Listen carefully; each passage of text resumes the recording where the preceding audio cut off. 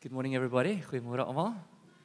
It's lekker om julle te sien. It's lekker om hier te wees. It's a privilege. So this morning I want to speak about something that might be a bit more difficult both to grasp and to bring across. So let's trust together that we will get the nuance and the weight of God right on the subject. All right? I'm not going to tell you yet what it is. I just want us to trust together. All right, shall we? Let's focus. Lord Jesus, we want to come to the speaking one. We thank you, Lord, that you are building your church and that you are speaking to us, that you are speaking over us. And we pray that you will tune our spirits to hear what the real Spirit of God is saying. Lord, we thank you that this is not an imaginary game, but it is actually responding to a living person on the other side of the veil. And Lord, so I just pray for every one of us an awakeness, an alertness, and an ability to hear what you are saying. And I pray, Holy Spirit, that you will fine-tune this message to such an extent that every person will hear it with the weight that they need to hear it. We trust you for that, Lord. We thank you that we can commit this morning into your hands. Amen. All right, so my name is Kassie. For those that don't know me, I think most of you would. And Marty is my wife, and we are part of the leadership here in this church, and it's a privilege. It's an absolute privilege to see what the Lord is doing and to work with the Lord. As I was praying now, this is actually what I'm doing when I'm preparing a preach. We are not just coming and thinking like, hey, can I have this, talk? It's not like that. It's like we are searching a living person and trying to find out, Lord, where are you this week? This is really what's happening. And then we bring that as good as we can. So I'm persuaded that what I'm bringing now is what the Lord is saying. At least I'm persuaded that this is what the Lord is emphasizing right now. So one of the scriptures in the Bible writes about the delight of Jesus. Okay, it's a prophetic scripture in Isaiah, and it says, when Jesus will come, when the Messiah will come, his delight will be in something. Who can tell me what that is?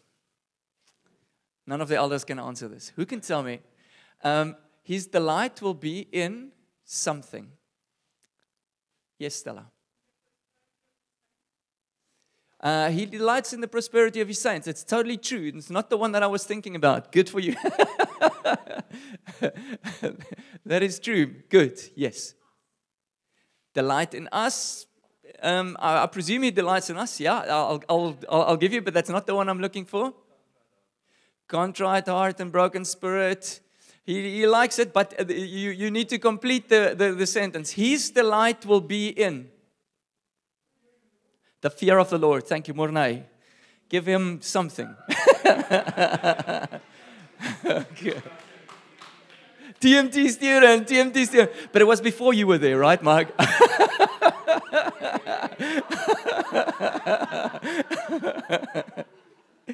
All right. Okay. His delight, Isaiah 11:3, would be in the fear of the Lord. Now, I want to attempt to place this congregation in a healthy understanding of the fear of the Lord. At least give us a weight in that direction.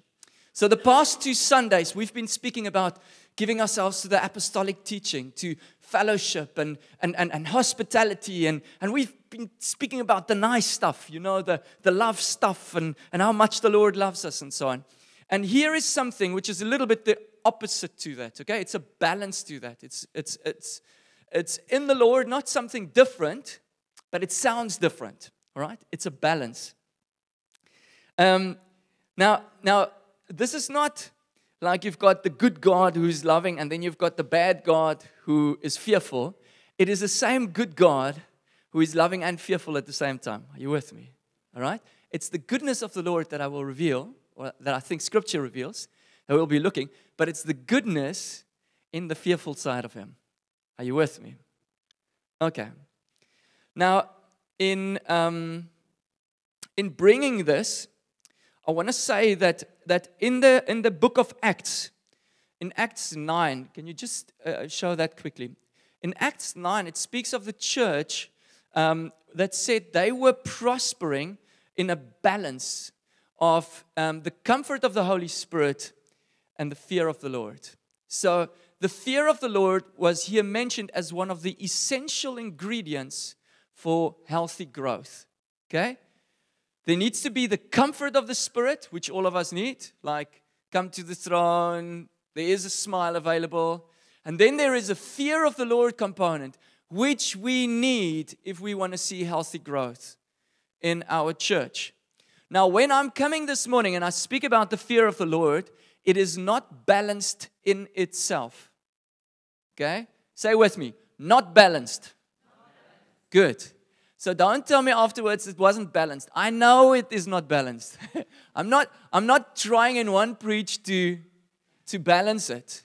Like in the same preach, play both sides. I'm just going to bring something that if you listen to it by itself, it sounds unbalanced. All right?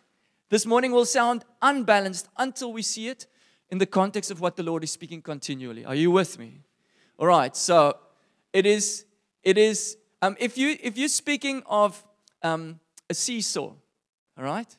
If you've got one person on a seesaw, it probably won't be working. Okay? He will sit. He will not be seen. He will it will not go seesaw. All right? So, all right. So you will be sitting on the ground alone. Okay?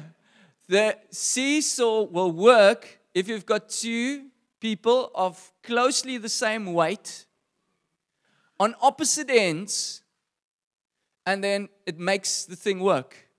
This is what we need to understand in our Lord. God, when He comes with truth, the center of truth is usually two truths which are seemingly opposite that have a tension, and you find God in the middle. All right? Now, I'm just going to bring the one side of the seesaw. Saw. I'm going to bring the saw. And so, let's speak about fearing God. So the title of this preach is Fear Him. Fear Him. It will be one of the shortest topics, but most scriptures that I'm going to give for the year. So please be ready. So far. Now, when the Bible looks at fear, just the topic of fear in general, we need to understand that there are right fears and wrong fears. All right? There are two kinds of fears. And I'm just going to throw out one or two examples that we understand that we need to somehow cut and say, okay, what fear is this that we're speaking about? So fear, although sometimes the very same word is used, it means two different things. So Fritz, for example, was mentioning 3-4 weeks ago, the fear that cancels faith. Okay? The fear of the Lord empowers faith. All right? The right fear. So you can have a fear that cancels faith, and it's usually a focus on the giant, a focus on things, a focus on people. And then when God is put in the center and the fear of God grips us, it empowers faith. And that is what we need to distinguish here. All right, so let's have a look. 2 Timothy 1:7 would say, God did not give us a spirit of fear. Very well known. Frequently quoted. Let's give the other one. All right, so is the spirit a spirit of fear? No is the answer. Good. Let's give a yes to this answer. In Isaiah, we would say, Isaiah 11, the Spirit of the Lord shall rest upon, it speaks about Jesus, and then it still says, the Spirit of knowledge and the fear of the Lord. So in the very same thing, He is a spirit of fear. Are you with me? He's not a spirit of fear, but He's a spirit of fear. Are we still with us? Are we still all together? Good. Matthew 17. So Matthew 17, verse 5-7 is a scene where Jesus is on the mountain. And in this, 3 disciples are with Him. Jesus has a transfiguration. He gets transformed. Like Moses had, Jesus has now, but just exponentially. So he starts shining like as if he's some star, all right, which he is. But I mean, like he starts shining, and the disciples see it, and they hear the voice of God, like the Israelites many moons ago heard it, and something grips them. They fear. They are terrified, the Bible says. And so in verse 7, maybe I'm jumping too quickly. Verse 6, they heard the voice, they fell on their faces terrified. Okay, this is the fear of God. Are you with me? And then Jesus does something. He comes, he touches them in the next verse and says, have no fear. And you're like, should they fear? Shouldn't they fear? What is happening here, you know? What is going on? Let's go to Luke 12:5. So Jesus is speaking. He says, I will tell you whom you should be fearing. Fear him who after he has killed has authority to cast into hell. Fear the one who has authority to condemn to hell. So here Jesus just in the previous scripture said, don't fear. And now he's saying, you should be fearing. Are you still with me? So obviously we need to find out like, so should I fear? Shouldn't I fear? What fear are we speaking about? Okay, what does the fear produce? Where am I going with this? Okay, questions you're asking to yourself. So the bottom line is Jesus says, fear him, and somehow we need to understand, like, what do we need to do? How do we get this thing right? Now, if he says fear him, there is a person that he is referring to. And I just want us to step back one step. And before we look at the fear, let's look at who is the him that Jesus is speaking. So he's referring to his Father. And Father usually has a nice feel, right? Many of us, if we think Father, and especially if we think a blameless Father God who doesn't make the mistakes our earthly fathers might have made, is like, he is the teddy bear father, all right? He is the comforting, good one upon whose lap we can go and sit. And it's just like, he's nice, you know? He's nice. And so Jesus is referring to that Father. And the first thing that he says about him, he has the authority to cast into hell. Now, when I think of this Father Jesus is referring to, I'm thinking of a creative God. And I just want us to think creation for a moment without scripture. Just imagine this. In the beginning, there was nothing. It was dark.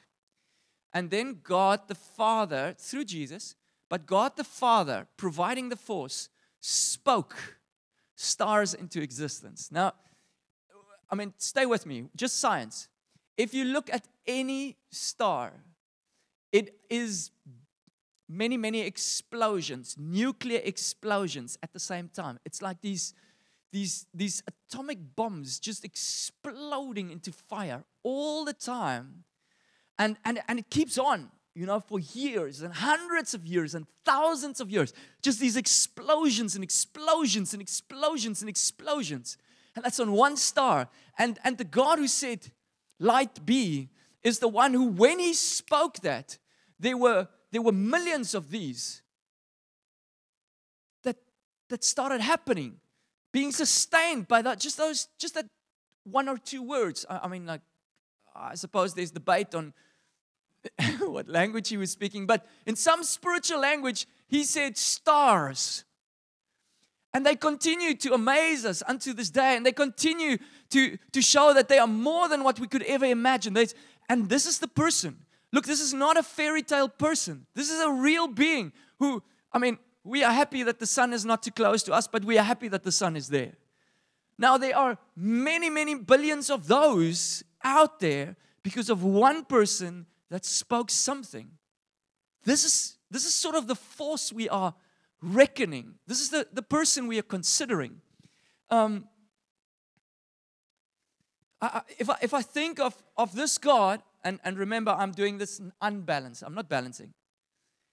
God is the one who created a beautiful, beautiful garden with a deadly tree in it. by design. I was looking, with John, we are going through some scriptures, we're reading through the Bible, and we were reading about Aaron and his sons. God speaking and says, listen here, I want Aaron and his 4 sons to come and minister to me. And it just struck me that as God said, listen here, I want Abram, Nadab and Abihu, Eleazar, Itamar. I want them to come and serve me. As he was mentioning those 4 names, he knew 2 of them would die with the first go at this. He knew it, and he called them to it. And somehow he didn't make an exception in warning them that this would be their last day.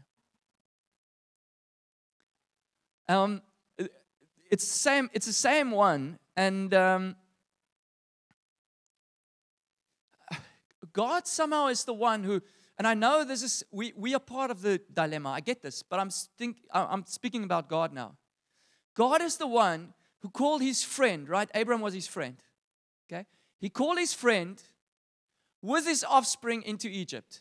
God led them into Egypt, the Bible says. Full well knowing that many of his friends' descendants, the little boys, would be murdered there. He called them there. It says God is the one who, after this ordeal and judgment of Egypt, led a few million out, leading them to a promised land. But the Bible says with most of them, God was displeased. And they were killed in the wilderness. I know, again, there was a human factor. I get that. I'm speaking about the fearful side of God. Let's not take it for granted that if he took me out of Egypt, that I will reach the promised land, God.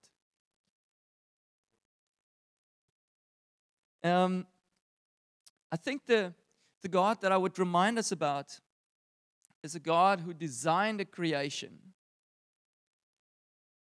as if it's a play that is, if somebody writes a movie or a play, he's a plot and he's got all kinds of bad characters, good characters, God wrote creation around his son. To such an extent, full well knowing that he writes the massacre of his son into the play. He knew what he was getting into before he started. He never was surprised by the outcome of how things were playing out. And on the one hand, God is love. He is ultimately, truly, totally love. He is defined by love. But if we miss out the dangerous component of God, then we don't understand how the love of God really functions and how he looks like, how it is. Love is the ultimate goal. But there's something about the fear of the Lord that cannot be separated from the love. And so somehow he's super, super love. And on the other hand, he's extremely dangerous. Like extremely dangerous. And the extreme danger is what I want us to remember this morning. So here, if I told you that in our midst this morning, we have got a serial killer. He's a well-known killer. He might not look it. He looks like quite an ordinary guy. But he's got a track record. He's killed hundreds of people. And I would advise you, just be careful if you're around him. Okay? If you are working in a prison and one of the inmates, his track record, he has brutally murdered people. The way that you handle yourself around that guy is just totally different. You just use a few extra pads, vests, helmets, stuff, You are just, okay? Now, can we just for a moment, let's just think together. Think of a few times that where God has killed. Let's mention a few examples. Just as together. Do you know that God has killed? Who has God killed? Okay, rebellion against Moses. What is one of the ways that God killed them? Opened the earth, swallowed them into probably some volcano or lava or stuff. All right? They went straight into hell. God killed an entire planet, except for a few people, with a flood. Ananias and Sapphira, it's after Christ. It is in the church. There's lots of joy. 2 gone. God has killed before, yes. Church of Corinth, people have died not understanding what this is about. Anyone else? The guy who touched the ark, one of the worshipers died in the process. He who wanted to save the glory of God died in the process. He killed, yeah? Sodom and Gomorrah, God coming and wiping a town with fire and brimstone. That is a rain of fire. Okay? Lot's wife with it.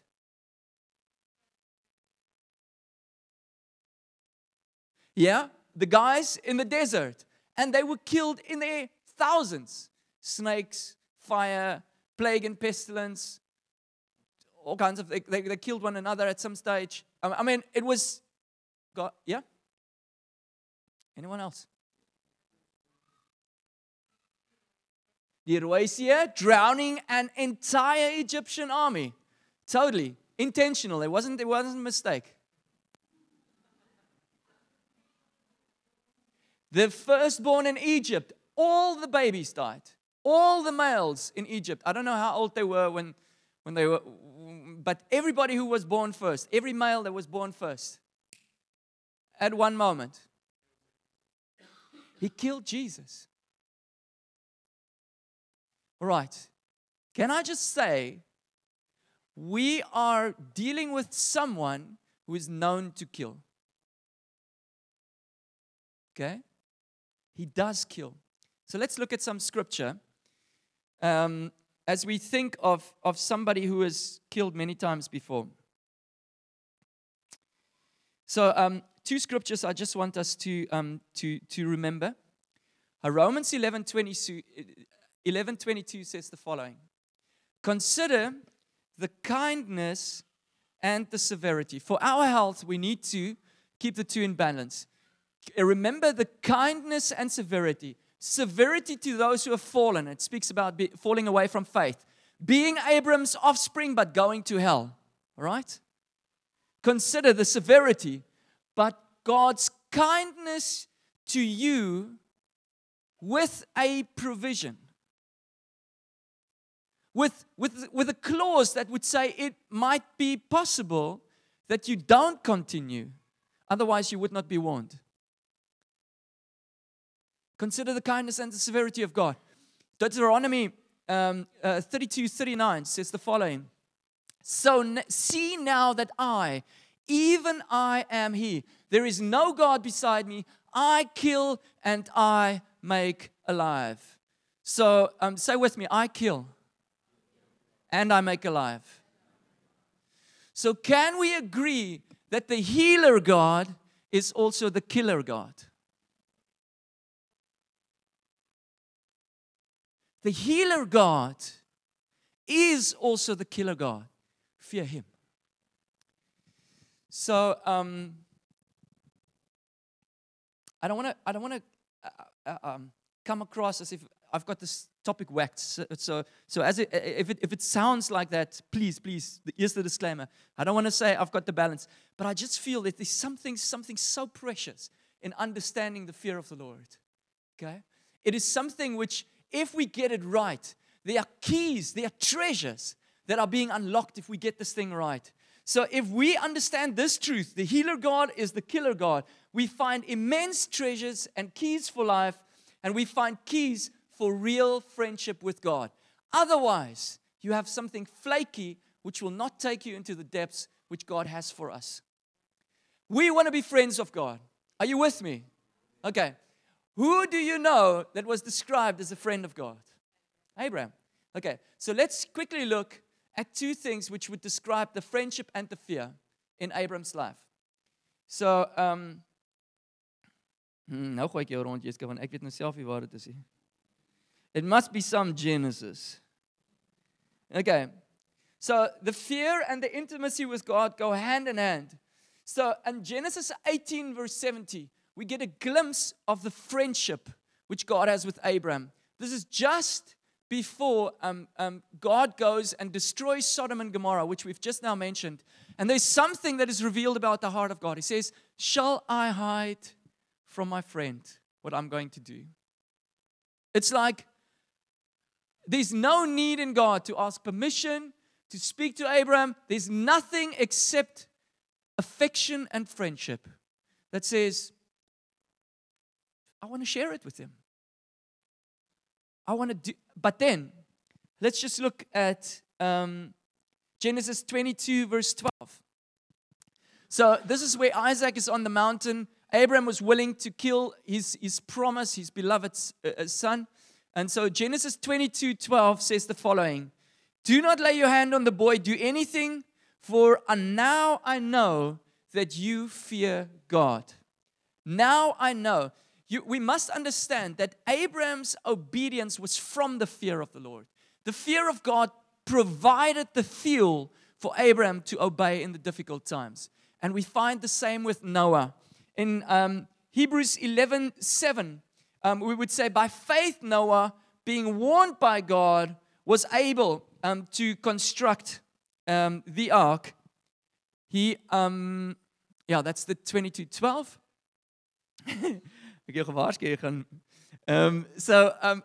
Just disclaimer for Jeska.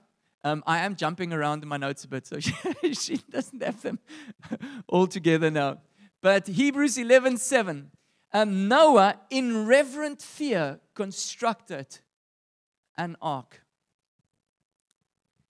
For the Hebrew scholars, it's interesting. This Greek word fear is slightly different than the other Hebrew Greek words. Many of them are exactly the same word, and it has to do with phobia or phobeo. It's just a fear. There's nothing. You don't need to wonder. It's fear. You fear God. This one has got a component where it's a little bit more of a circumspection. It's a big word to say. Hy kyk 'n bietjie rond. He considered everything. And he sort of came to the conclusion that if I don't do this, I'm toast. Or wet toast, or whatever. He came to a conclusion because he considered. And it brought a reverence that caused him to obey. Okay? No matter how you look at the Greek words, the fear of the Lord is where we want to end. So the friendship is something that I just want to speak. So what I'm going to mention now with the fear of the Lord is a few scriptures. I'm just going to throw out a few scriptures to highlight the preciousness or the treasure which we are dealing with. Okay? Because if you just hear the woo, I'm going to kill you, we don't hear what the Lord is doing here. There's something of a deep-seated, don't mess with God, that we need to find, alongside with the liberty to approach. We know that the Apostle John had this, right? Able to lean on the breast of Jesus and fall before him like a dead man. Okay? He, maybe not initially, but eventually he found this, how to live a life in the fear and love of God combined. Abraham found this. We can find this. It's a treasure to be sought. So I'm running through a few things. Isaiah 33:6. The fear of the Lord is Zion's treasure. If you want to know what is this church's treasure, it's to find the fear of the Lord. It would be one of the treasures we need to find. Psalm 33:18. The eye of the Lord, specifically with regards to deliverance, is on those who fear Him. This context is, if we can understand the fear of the Lord, there's a realm of deliverance, a realm of favor that breaks open. Psalm 25:12. The instruction of the Lord is with those who fear Him. So it's like those who live in the fear of the Lord draw the counsel of God. It is He wants to. It is an attribute that attracts the presence of the King. We must know, we are speaking here of how does the church look like that is attractive to God. The church that attracts the presence of God is one who fears Him. 25:14. The friendship of the Lord is with those who fear Him. Like we found with Abraham. And He makes known to them His covenant. We looked at Abraham and Noah.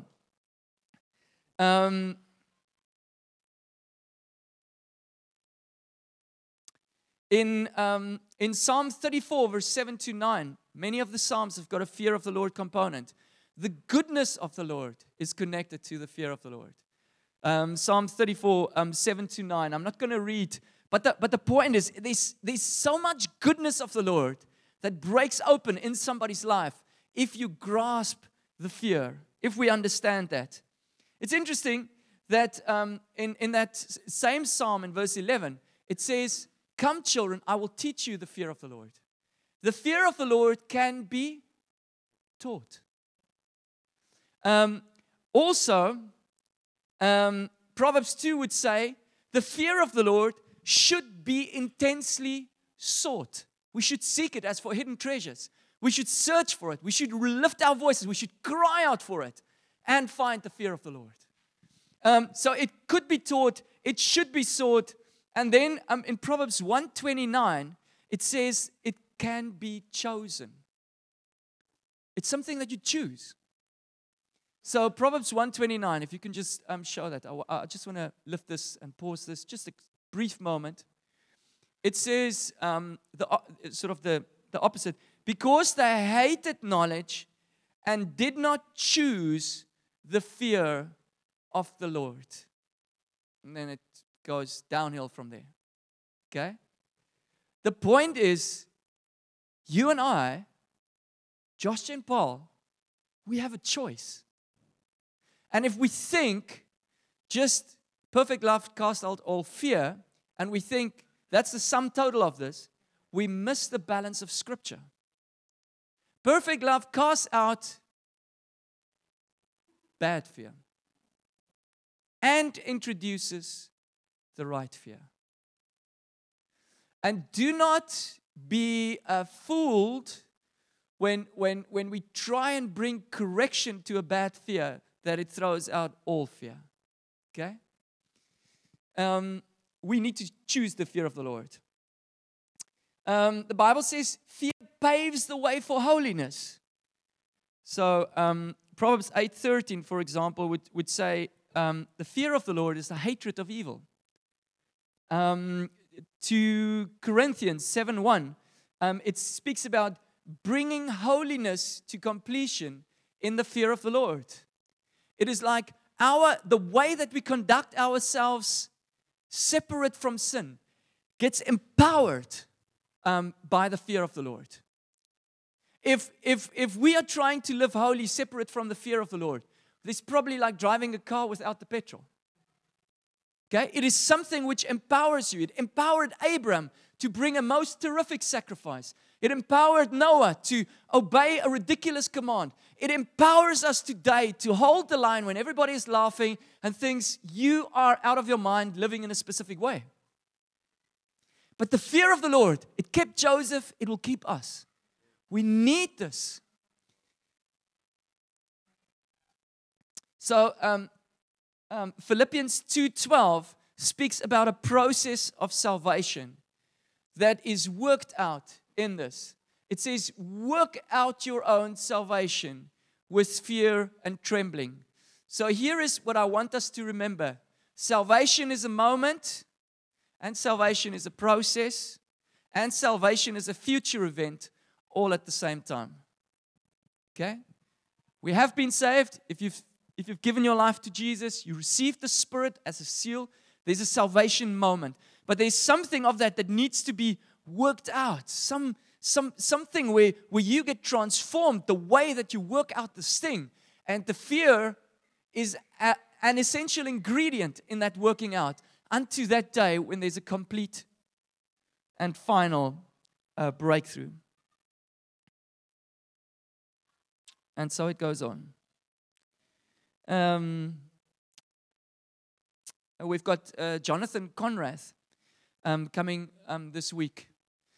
So for those who don't know, he's a guy who moves powerfully in evangelism, signs, wonders, miracles. He's got many long stories of what the Lord has used him, miraculous healings, both for himself and people through his ministry. And he is ministering in Sunningdale this weekend. If you can go, please. There's an equipping time this Saturday morning. I think it's from 9 till 12. And did they change the time? Okay. The equipping time?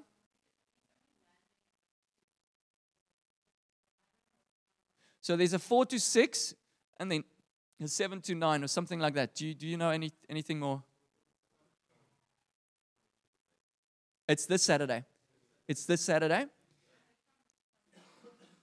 But there's an equipping time. Okay. I don't know if they dropped the equipping time totally and if it's just going to be the evening. But I got 2 conflicting times, which was a 4 to 6 and then a 6 to 8 or what as well. The bottom line is, go to Conrad. Go to Jonathan Conrad. All right? And it's specifically with regards to evangelism, something that we are stirring. But why do I mention this now? Because the fear of the Lord is power for evangelism. So 2 Corinthians 5:11, knowing the fear of the Lord, we persuade others. So there's a seed, there's an internal conviction that will help us to go across the uncomfortable and speak to somebody about their eternal salvation. If we get the fear of the Lord right. And I know maybe you like me and you think like, I should have it, but I don't. Why don't I have the revelation? It's maybe something where we should be seeking, eh? Maybe something that needs to be sought out. Hebrews 4:11 it speaks about while the promise of entering his rest, it speaks of entering that faith realm which God has for us. While it still stands, let us fear lest anyone fails to reach it. All right, enough has been said.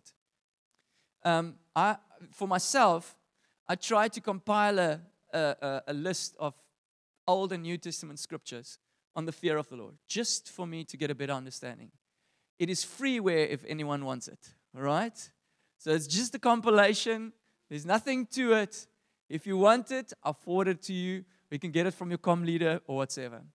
But this is synopsis, né? Oorsig. Okay? I'm just giving you sort of broad picture. Fear of the Lord balances the way we understand God and should be sought. The healer God is also there. Killer God. Good. So, I want two components to our response to God this morning. The first thing that I think we should be at is like, Lord, we want to understand the fear of the Lord properly. Okay? Not like, and I know it might feel like a heavy. It is a heavy to some extent, and it should be. But it can be unbalanced for you in this moment. And we're going to trust that the Lord balances it correctly, even as we asked at the beginning. Right? But are you with me that we should be seeking it? Okay? It is a treasure to be had that will give depth to your relationship with the Lord and open up the friendship. Okay? Something that Jesus delighted in. Hebrews 5 would say, Jesus' prayers were heard because of his fear. He was crying out to God vehemently, some of the translations would say. It is like loud crying. It is like intense, God have mercy. Jesus. Well, he wasn't crying Jesus. He was saying, Father. Now, I would be crying Jesus. so I'm crying Jesus. He would say, Father, help. Like, Father, help me not to sin against you. Something, there must have been, with the tears and the agony, it's like, God, unless you keep me, I will not be kept. There was a component, there was an ingredient in Jesus' prayers that made them heard. It's available to us. if we can get it. So, first response is, God, teach us your fear. Help us to seek it, to embrace it, to choose it. Right? And let's maybe do that, and then I'll say the second part. So if you want to respond, let's just stand together.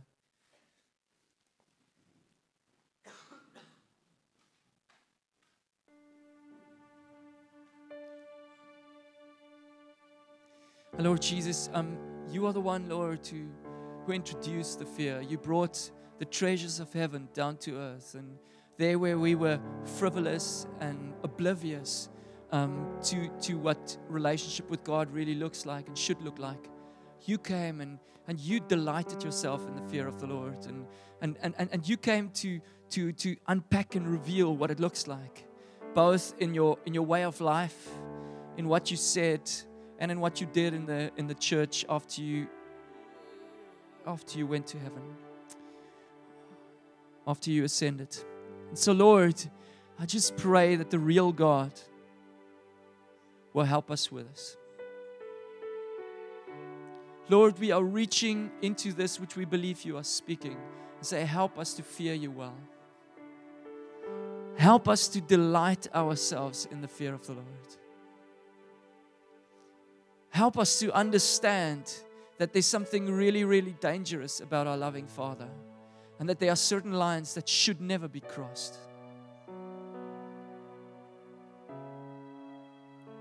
And I pray that wherever these words are twisted into a wrong meaning, Lord, that you by your Spirit will come and correct it.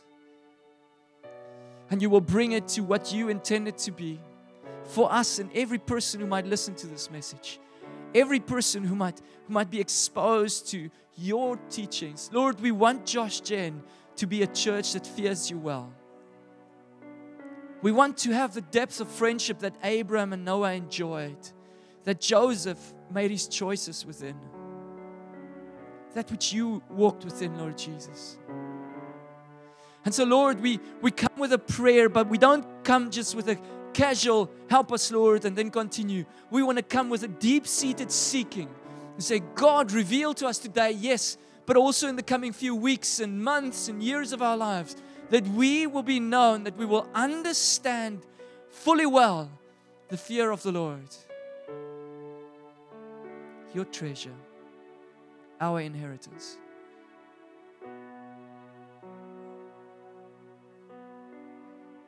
Pray this for your name's sake, Jesus.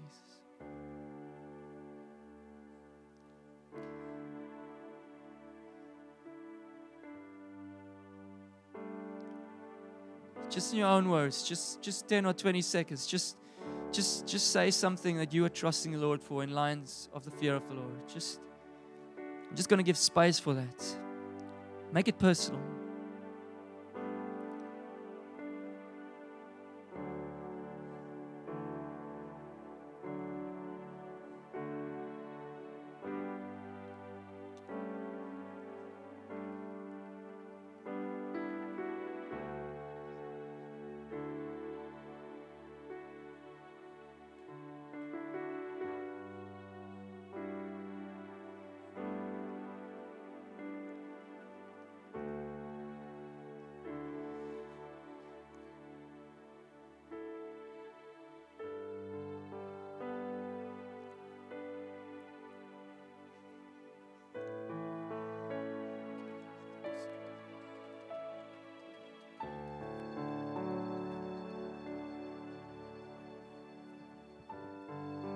Lord, this morning I just also want to ask, Lord, we use words to describe concepts, but behind those words, there's a real experience and a real emotions and real reality, Lord. And even this morning where it's just words that we're trying to grasp, Lord, I pray that you will reveal, you'll unveil, you will take us into that reality of what is the fear of God, Lord. The reality of the utter hopelessness of separation from you, Lord. The utter desperation of not having your future in your hands. And Lord, I pray that that's the reality for each one of us, Lord. There's a concept of dire need for you this morning, Lord. And I pray that that will be the revelation to us, Lord. Not a word, not a concept, but a reality of an ultimate, powerful, holy God that loves us, but is utterly unnegotiable on the way that He relates to us, Lord. That's through your Son, Jesus Christ, Lord. And this morning I pray that if it needs to take a dream, Lord, if it needs to take an experience or whatever, Lord, I pray that you lead your church and your people into this morning. Lord, even your word says the fear of the Lord is the beginning of wisdom. Lord, and I pray that you lead us into wisdom this morning. And through in the next few weeks, Lord, I pray that this will be a reality for your church. So I just want us to keep in this atmosphere. Marty, if you can continue playing. Thank you, Fritz. So I just want to, for a moment, just consider that some of us might not have had the either understanding or opportunity to respond to the Lord in this way. And here is how salvation works. Salvation is not in an academic knowledge that Jesus is the Son of God and died for our sins, but in a reliance upon a fact.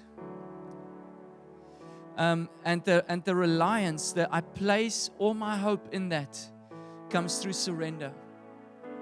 It is something where we let go of the right to our own life and we surrender the right to our own life into the hands of the Savior. So 2 Corinthians 5:15 said that He died for all, so that those who live should no longer live for themselves, but for Him who died for them.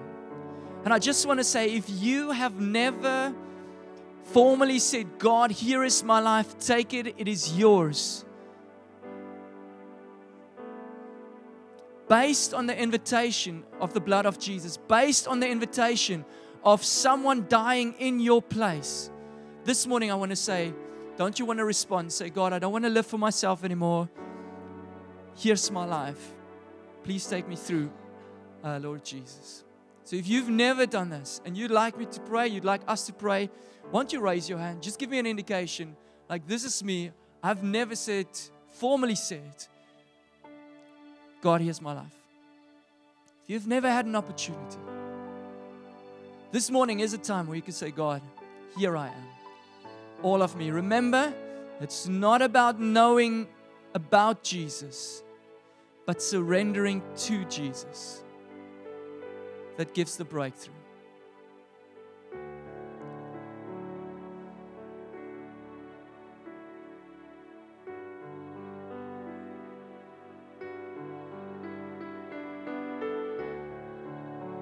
Is there anyone like that? You'd like us just to pray with you, and you personally would like to say to the Lord, Lord, here I am, all of me. Please save me.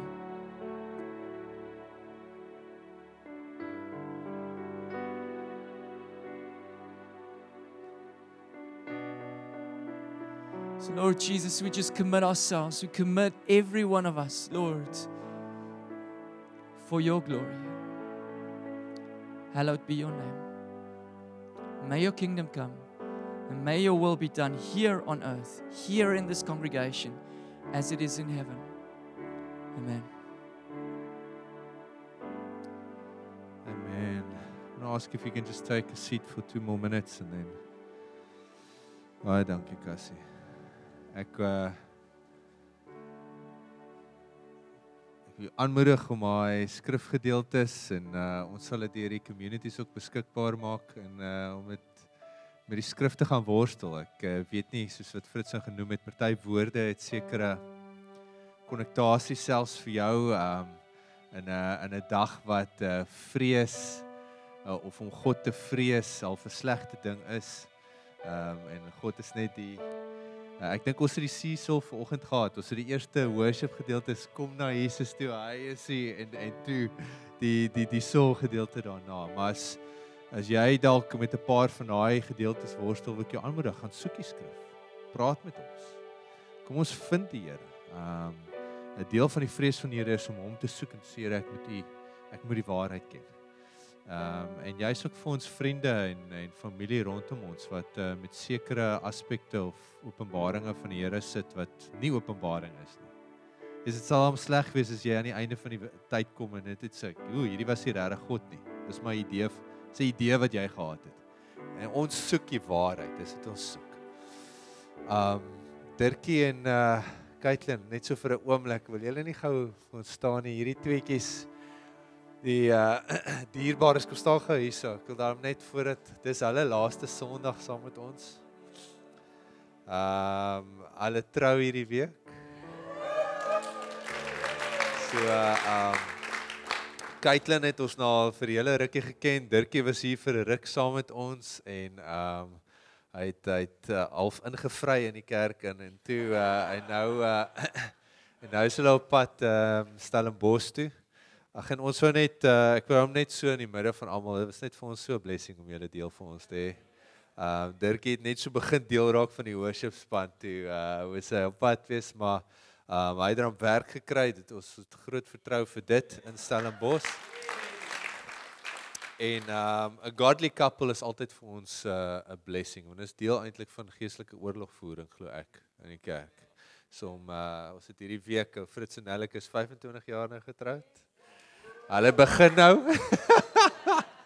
So, en die mooiheid is wanneer ons al daai komponente saam kan geniet en die Here se heerlikheid deur dit sien. So, baie sterkte met die week.